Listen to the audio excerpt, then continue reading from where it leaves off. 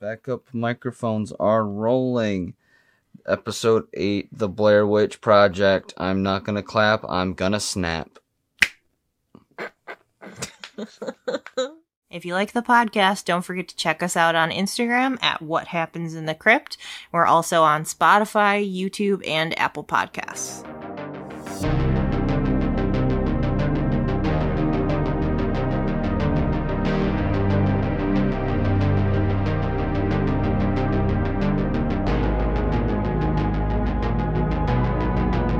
Hello, campers, backpackers, adventurers, and ghost hunters.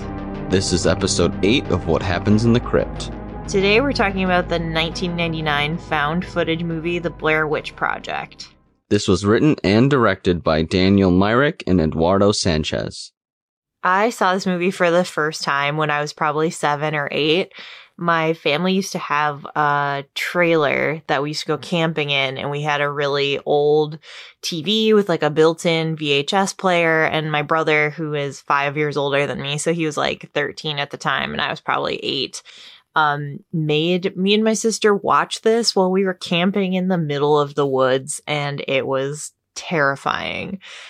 He even went as far as to actually like place the stones outside of the camper.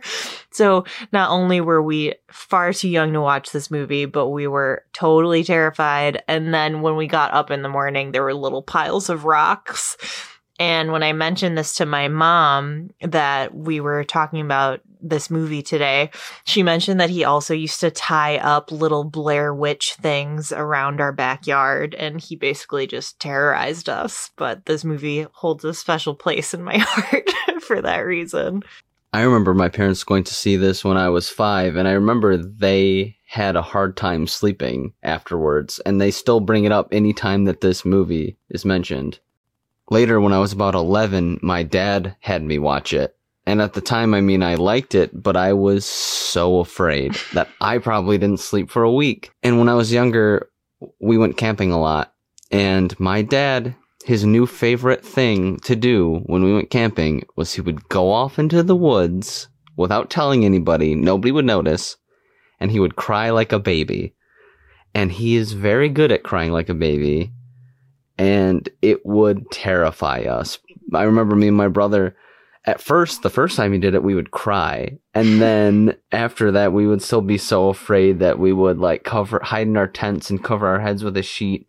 And if we had friends with us, they would cry. It was horrifying.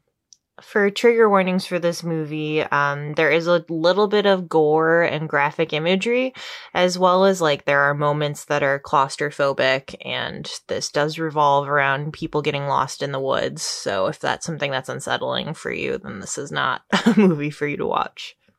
A quick synopsis for this movie is that 3 students head out into the woods to make a documentary about the Blair Witch. They disappear.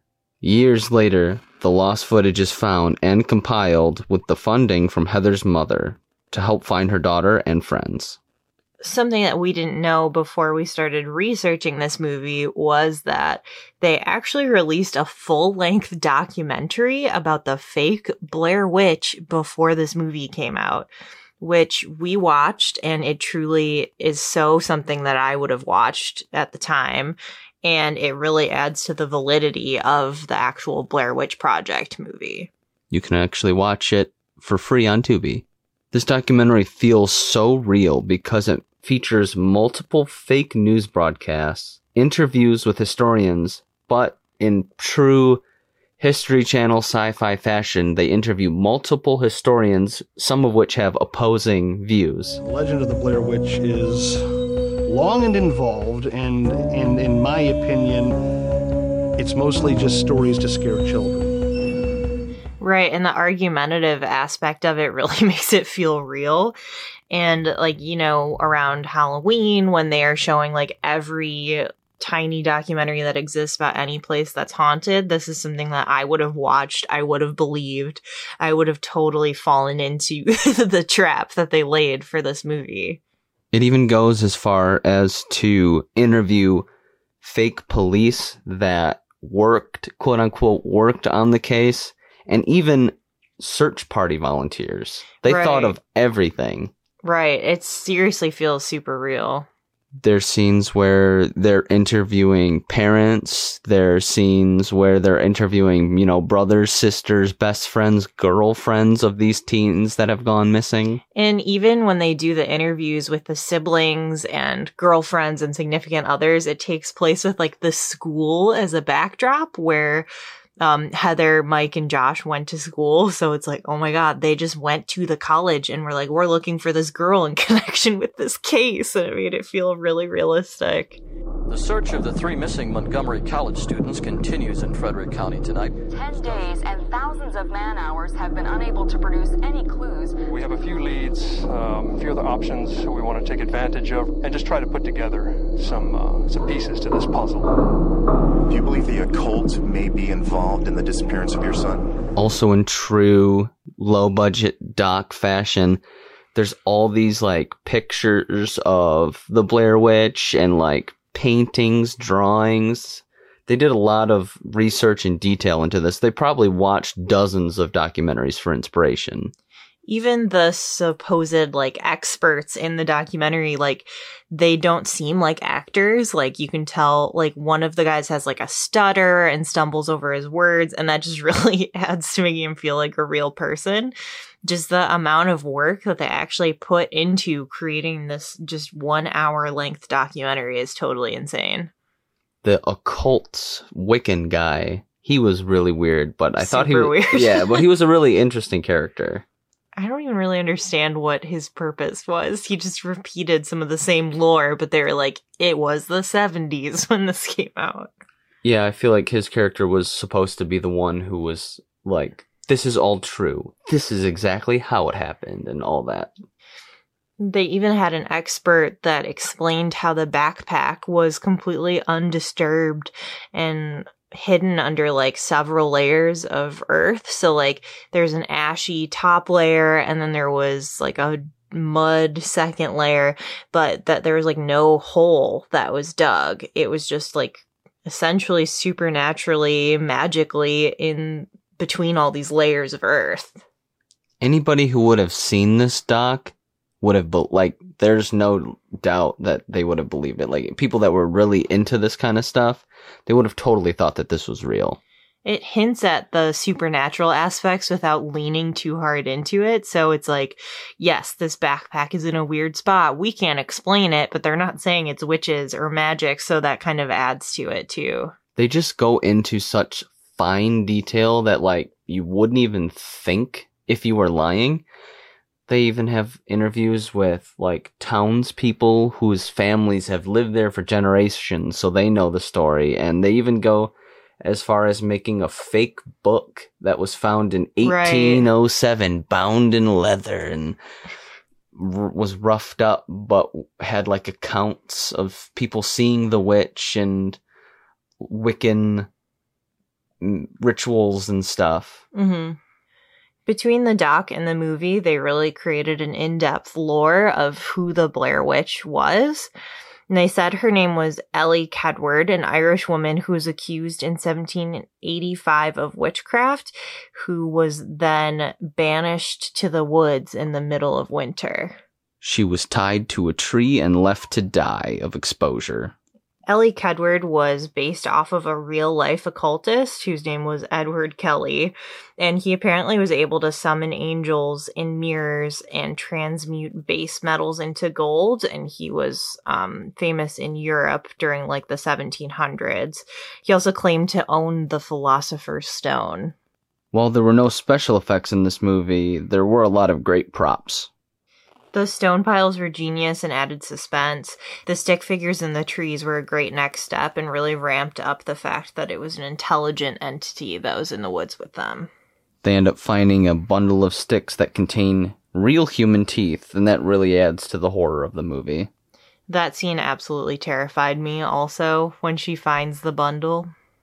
The beginning of the movie was actually found in the town of Burkittsville. And all of the scenes in the woods were filmed in Seneca Street State Park, which is about 40 miles away. After the movie came out and it was so popular, the town of Burkittsville had to actually change their sign because it kept getting stolen. It's like this very like gothic calligraphy-esque sign that says "Welcome to Burkittsville." And so they started turning it into like a patriotic version where it was red, white, and blue to deter people from coming to town and stealing their sign. I mean, it worked. I don't want to steal a red, white, and blue sign. I just want the Gothic one. Yeah, exactly. The old house at the end of the movie was known as the Griggs House. It was estimated to be built in 1800 in Granite, Maryland. It was a real house, so it was not built for the movie, and after filming, it was torn down. This movie was filmed on 2 separate cameras. 2 separate cameras on 2 separate styles of film. They actually shot this movie in 8 days, but it took over 8 months to edit. In some notes that I found, they said that they had shot about 20 hours of film. While having a relatively small production budget, this led to an actually very large editing budget. The script was 35 pages with almost no dialogue written other than specific plot points. The directors really wanted the actors to improvise most of the scenes. When the directors interviewed people to be a part of the movie, instead of having them act out a scene, they immediately jumped into improv. And their question was something like, "You've been in prison for 10 years. We're the parole board. Tell us why you should be let out of prison." And they said the reason they picked Heather was because she showed no expression and she looked right at them and said, "I don't deserve to be let out." The scenes in the beginning that were shot in the town were a perfect example of this. The 3 of them had to try to interview people about the Blair Witch, but they had no idea who was an actor and who was truly just a person that lived in Burkittsville.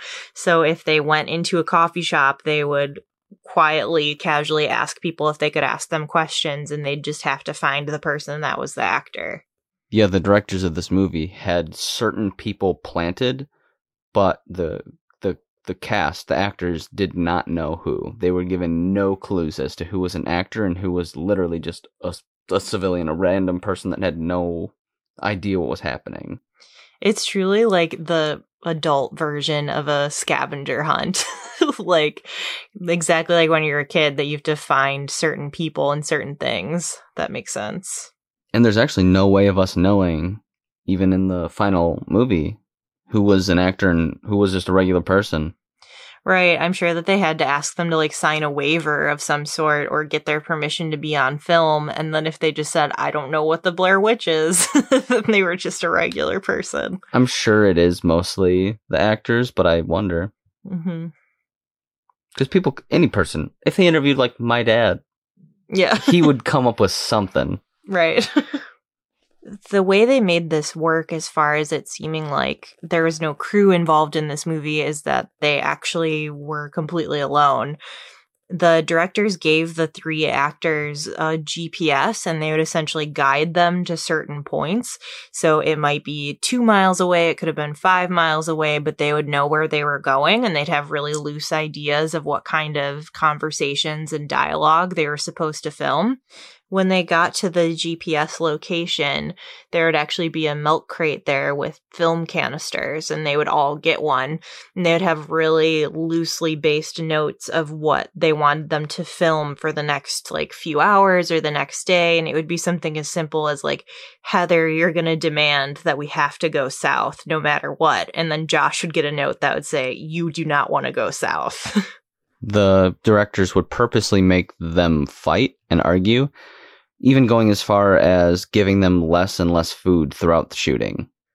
On top of being marched around in the woods with these truly heavy backpacks, they were slowly making them even angrier by only giving them granola bars instead of sandwiches as the days progressed. One of the most memorable scenes is where they've been hiking all day and they end up back at the same stream that they had previously crossed. So they had like been going one direction all day.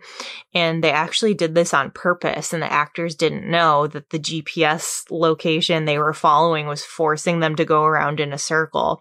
So their reaction in that scene was pretty genuine. Of course, they're still acting, but they still were like, how did we end up back at the same point?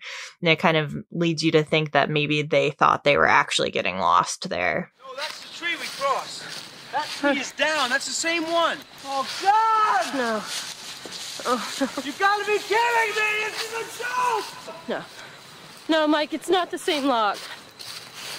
It's not the same log, Mike. Same one. Look, it's not. It is! Open your eyes! The actors had a safe word, taco, so that they could talk as themselves and remind each other that this was just a movie. Because this was so physically demanding and they were being forced to act at all times, I have to imagine they needed those moments to be like, okay, I'm actually Josh the person. I'm not Josh the film dude.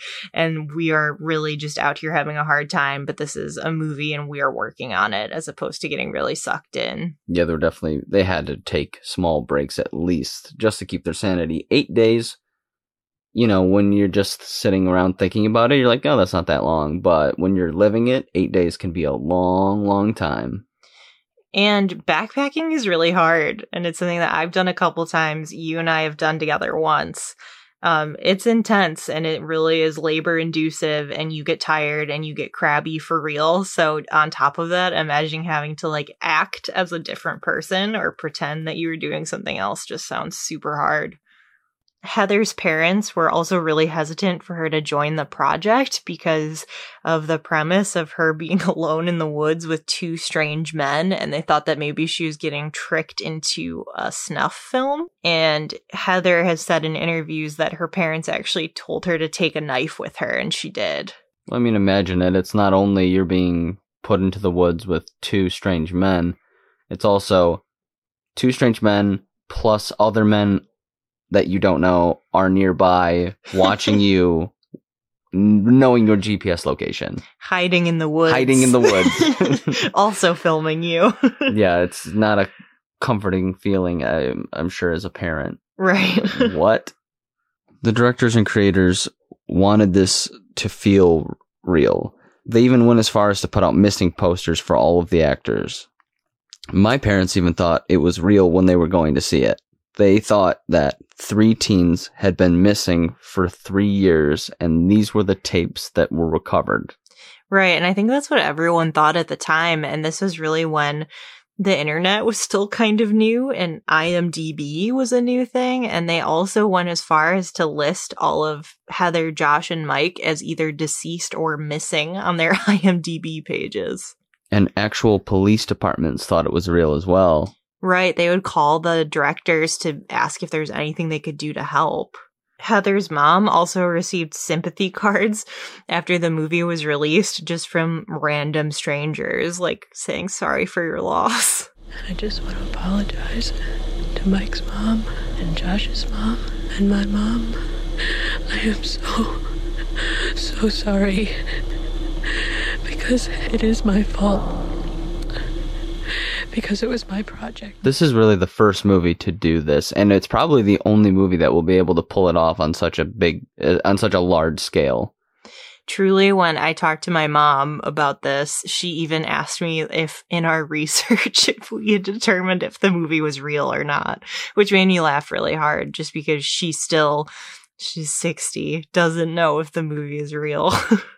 I mean, I'm sure she's not the only one. Right. They did such a good job. They did so much backstory. They did so much press and the missing posters, the documentary. Like, they really convinced people that it was not a movie, that it was real footage.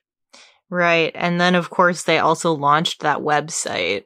So the website went live in June of 98, which was before Sundance premiered the movie. And it had a biography of each of the filmmakers. It showed evidence photos. Oh, yeah, it had like the tapes all laid out. It had evidence photos, and it also had like very low resolution interviews with like police. And as anyone that would have gone on that website would have found it valid because it was so like low budget looking. Oh, yeah, and it had Heather's journal, didn't it? Right, and that was the only place I've ever seen that is that website. And so that also provided a backup for, like, the movie coming out, because the whole premise, like, in a quiet way, was that Heather's mom was paying for them to put the footage out there to try and find her daughter or find the killers. And so they also had all of these journal entries from Heather that they apparently found in the backpack with the tapes. One thing that had to change on the fly was that Josh wasn't supposed to die first. Josh and Heather got into so many arguments in real life while filming this that he ultimately was left with another film canister with instructions that said he should just get up and leave in the middle of the night, and that they would take him home because they wanted him out of it. It would have been a totally different movie if the character Mike would have died first. Right. Mike seemed like the really argumentative one, but him and Heather definitely bonded more so than her and Josh. That whole scene where Josh is in her face, like, what's your motivation? What are you going to do? That was all improvised as well. He essentially was left with a note that just said, you're going to get in Heather's face.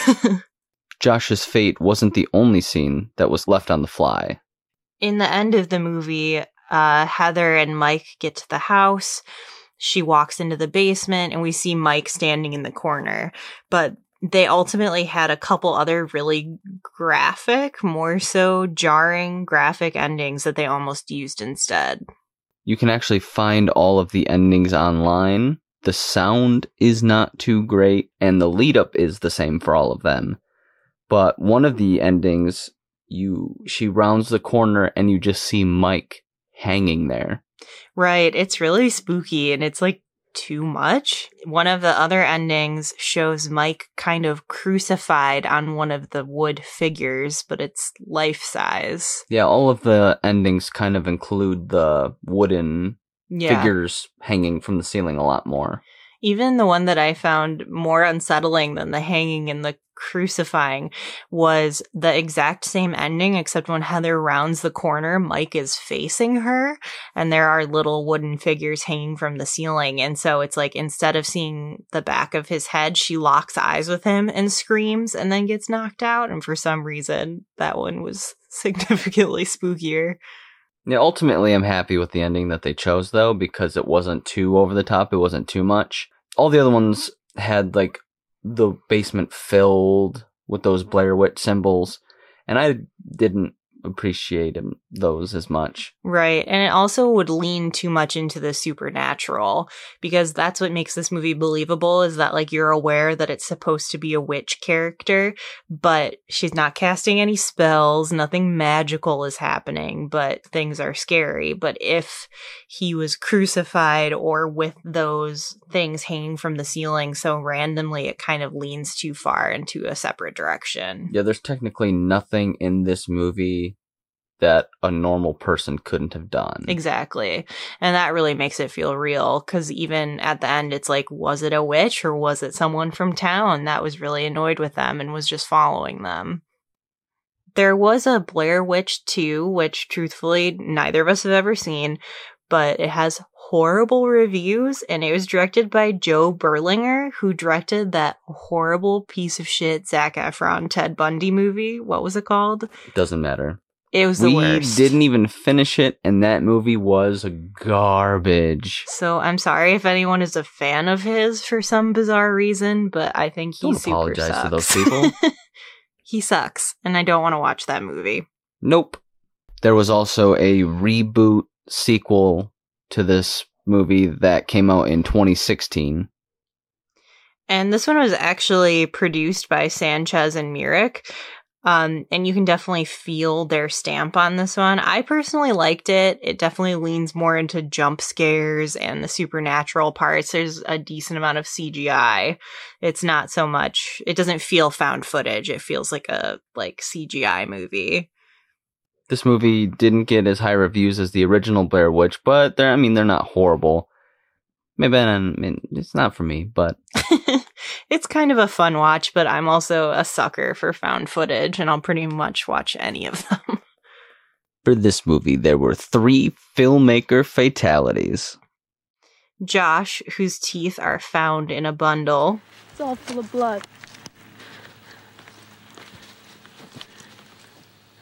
Mike, who falls prey to the witch.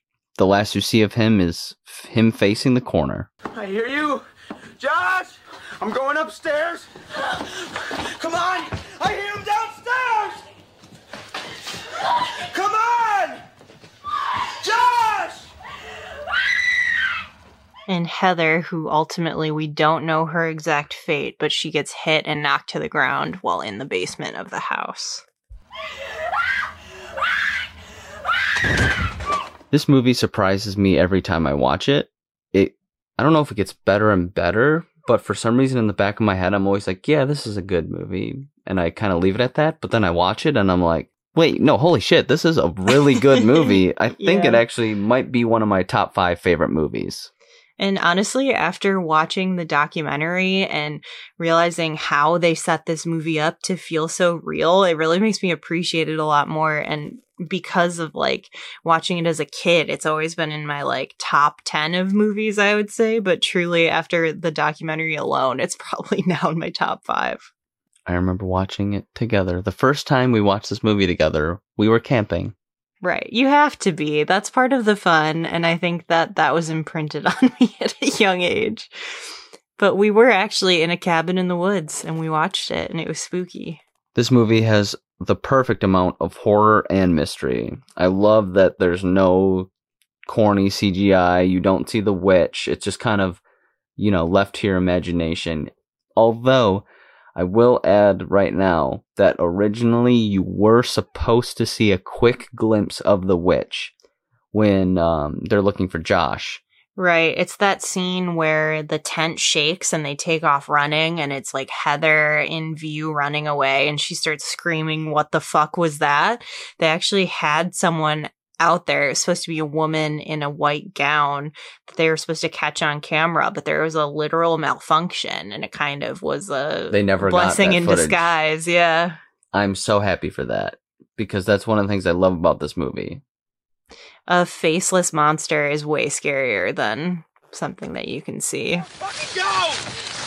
Oh, God! God! Fucking... Fuck!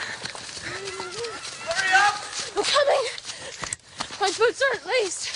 Oh my God, what the fuck is that? What the fuck is that? This is currently not available on any streaming sites like Netflix or Hulu. You can pay like $4 to watch it on YouTube, but I actually own the DVD. For next week's episode, we're going to be talking about An American Werewolf in London, a seriously fun creature feature with one of our favorite werewolf transitions ever. This 1981 film has some of my favorite practical effects ever and is another one of my favorite movies. It'll be a howling good time.